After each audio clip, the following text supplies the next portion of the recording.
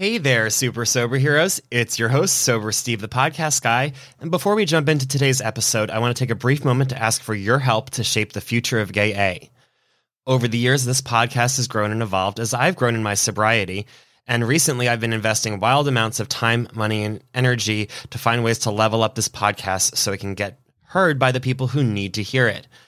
I want to take a brief moment to check in with all of you, though, to see what you love about the current show and what could be better as I'm growing and moving forward. In the show notes is a 3 to 5 minute survey for you to complete. I kindly ask that you pause this episode and take the time to complete it if you haven't already. You are kind enough to give me 20 to 40 minutes of your time each week when you listen to these episodes, and I want to make sure it's time well spent. So please let your voice be heard. Thanks, SoberPod, and enjoy the show. Hi, everyone, and welcome to Gay A podcast about sobriety for the LGBT plus community and our allies. I'm your host, Steve Bennett Martin. I am an alcoholic, and I am grateful for my parents most of the time. As of this recording, I am 453 days sober, and today we're welcoming a guest to share their experience, wisdom, and hope with you. Welcome to the show, James. Thank you. I am so excited to get the chance to know you better. Any friend of Brandy Joe's is a friend of mine. He's the best. I think he likes my husband more than he likes me. But well, why don't you introduce yourself to our listeners? Sure. My name is James Berg, and I am an alcoholic. And the date of my last drink is February 23rd, 2009. So I am coming up gratefully on 14 years, 13 years back in February. So thank you for having me. Really thrilled. Excellent. That's some great sobriety under your belt. I'm excited to hear more about it. Why don't we start off with what some of your favorite hobbies or things to do are in sobriety? Sure. Well, when it comes to hobbies, I don't really have many at this point. I own a laboratory, a diagnostic laboratory, and we're in 3 states. And right now I'm building the laboratory. So majority of my time is consumed with that, trying to get that off the ground. But when you go into hobbies, really my hobbies are dinners with my fellowship brothers and sisters after meetings, do a lot of dinners and kind of hanging out with them. So, I do golf and do those regular things, but I just haven't had the time. So when I'm working, working and stressed, my biggest outlet are my people in the program. That's excellent. Yeah, they definitely are there for you. Couldn't survive without them. And congratulations on your sobriety, by the way. I didn't congratulate you. Yeah, thank you. And so why don't we get into the thick of it with what it was like during your alcohol and addiction? Sure. I truly believe, people talk about crossing the line in their disease. I firmly believe I came out of the womb alcoholic. I remember my mother, when I would be sick, I probably was between 5, maybe 7 years old. She would give me whiskey and lemon to combat my cold and my coughing.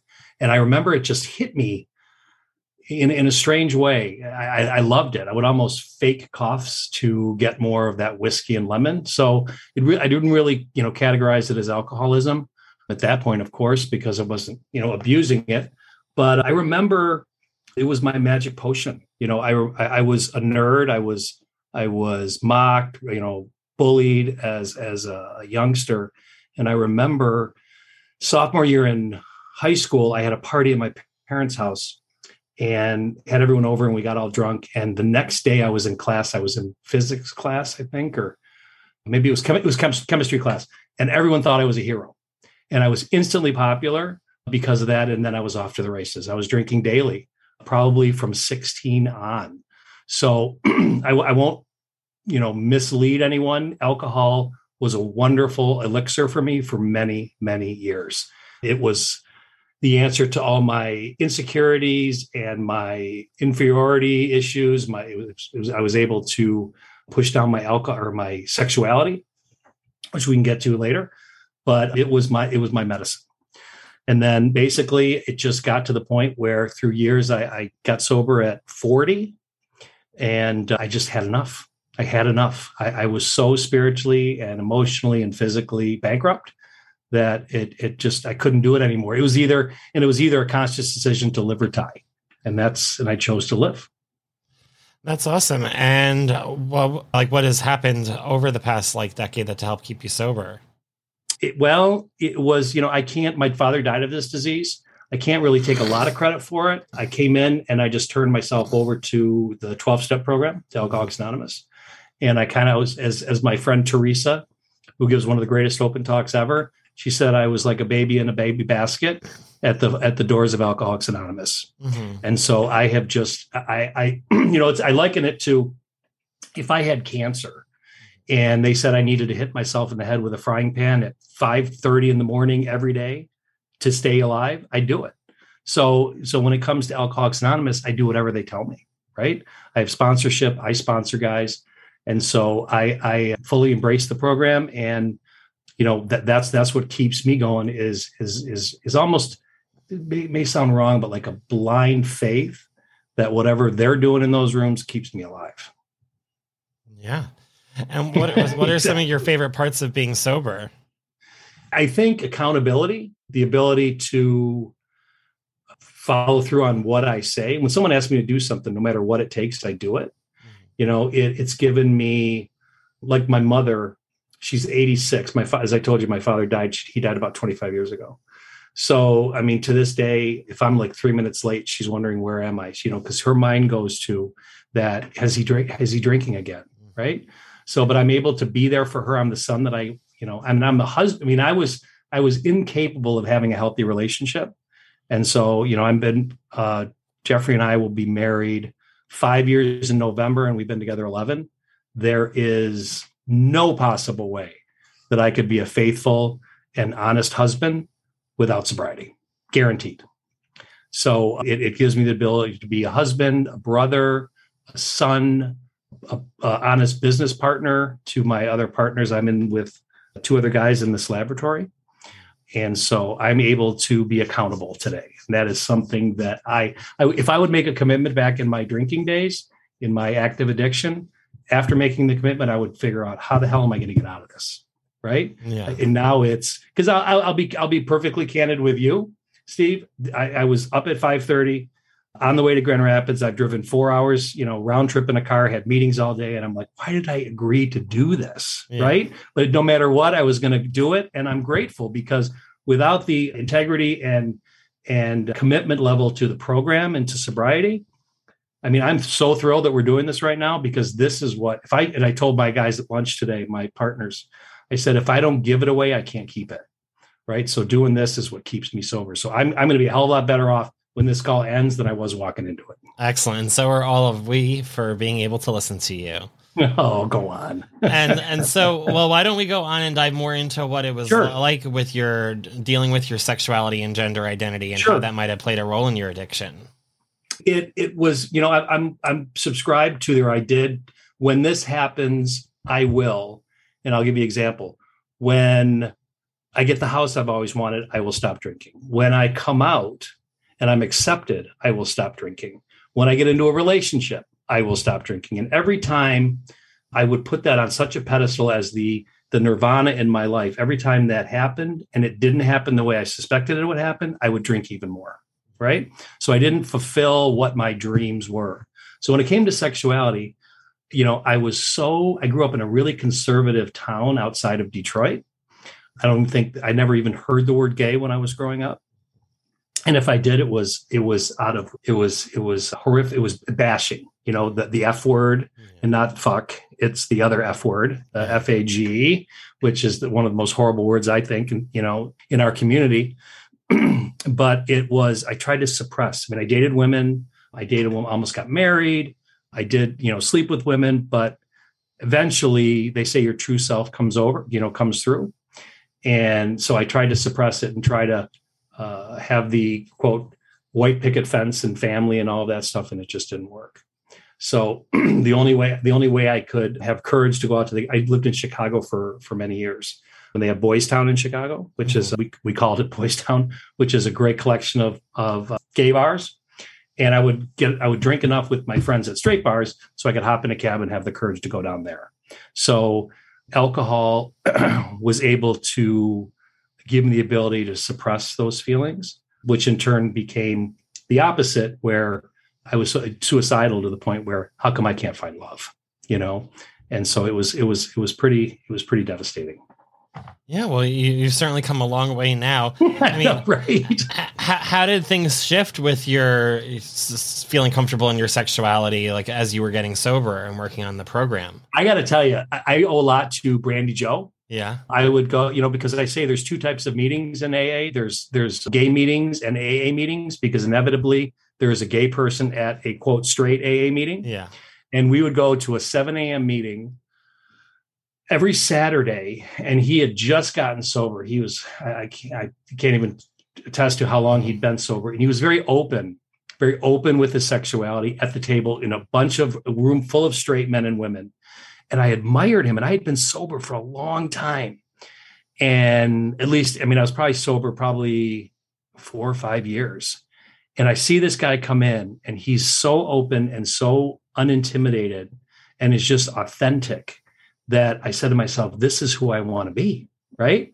So because I think, there's no bars, like military bars, when you get bars for how long you advance in the military, there aren't any in AA. I can learn more from a newcomer than I can a guy sometimes is 30 years sober. Right. So this guy comes in newly sober, authentic, talking about his issues with, whatever in the gay community. And I'm like, that's who I want to be like. So I learned through him and others, because I don't really go to many gay AA meetings. It's just I don't work around my schedule. Not that I'm against them. I think they're wonderful. But someone like that taught me to be authentic, because that's another benefit of sobriety. I think you asked me some things that I've learned. It's authentic. Authentic, I think, is probably the strongest, most powerful word that I've gotten through sobriety, or ability to be authentic. Yeah, it's certainly important. And what are some practices you use in your daily life to help keep you authentic and sober? Sure. I do. I sponsor 2 guys, and every morning before I get out of bed, I send out daily reflections to my guys. We do our 10 steps at night. We talk about, we review our day. So there's a ton of stuff I do on a day. There isn't a day that goes by that I don't talk to. I talked to Brandy Joe's sponsor today. We have he looks like, I got to tell you, he looks like Grizzly Adams, big, long beard, real rough. And he's a plumber, he's just an awesome dude and straight. And every Wednesday we have our date. Right. And so I talk to him on the way to work every morning at 8. So there's certain things that I do every Friday night. I go out with all my guys and we go to dinner after. So every day there's something I do. Well, if I don't go to a meeting, I'm still talking to people in the program, and I'm still working it every day. Yeah. That routine is huge, as well as that connection. Mm-hmm. And because without that, I don't know if you found it right in fellowship, but I used to go this alone. I used to call it a la carte AA, where I'd go to a meeting, I'd go home and be like, okay, I'm good. Right now, I think I learn more outside the rooms than I do in. Right. I do learn how to, I always walk away with a helpful, like something I've never heard before. Like I just put my dog down. Jeffrey and I put our dog down last week. And someone in the meeting said, God is dog spelled backwards. Right. So I hear things a lot at meetings that even though I've been around for over 20 years, but sober 13. So I've been in and out for a long time, but I hear something every day, that helps me. So I'm grateful for that. Yeah. And if you could give one piece of advice to someone who is newly sober, what would it be? That's the thing is connect, because you can't do it alone. If you want to go to, for me, I can't speak for anyone else, but for me to go to a meeting and leave and go sit in my house by myself, right? It doesn't work. If I don't go to meetings and connect with I'll give you an example. I was on a cruise with Jeffrey, and I didn't go to a meeting for 5 days, and I just had like a meltdown. And he looks at me and he said, maybe you should go to one of your meetings, right? And they're on the cruise ships. So I went and I felt tons better. So it's stay connected. People talk about sponsorship, but get men, women, get get someone that you can connect with, that when you're in a 911 situation, you can pick up the phone and call. That's the most important. Yeah, I couldn't agree more. And what would you say is one of your favorite quotes or mantras or lyrics to kind of live by? My thing is, people talk about higher power or God, but whatever. My mantra is, if you want to make your higher power laugh, make plans. Meaning everything that I plan out never comes to fruition.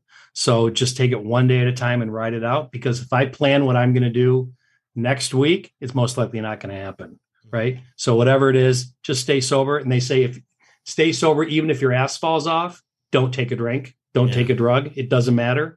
Whatever it takes, just don't use. That's great advice. And if our listeners wanted to find more of you, do you have an Instagram you feel comfortable sharing with everyone? Absolutely. It's at James B 0223. My sobriety date 223 is my 4 digits after everything. So it's at James B 0223. Excellent. Sounds good.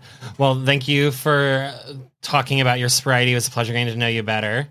Thank you. And awesome. Stick around because we'll head on over to the Patreon feed. Listeners, thanks for tuning into another episode. You can follow us over on the Patreon page and join the family today to continue to hear more about James's experience in sobriety. You can do that by heading over to www.patreon.com/gayapodcast. And if you're interested in sharing your story, getting involved with the show, or just saying hi, I'm an email away at gayapodcast@gmail.com. And be sure to follow us wherever you're listening so you can get new episodes when they come out every Thursday. Until next time, stay sober, friends.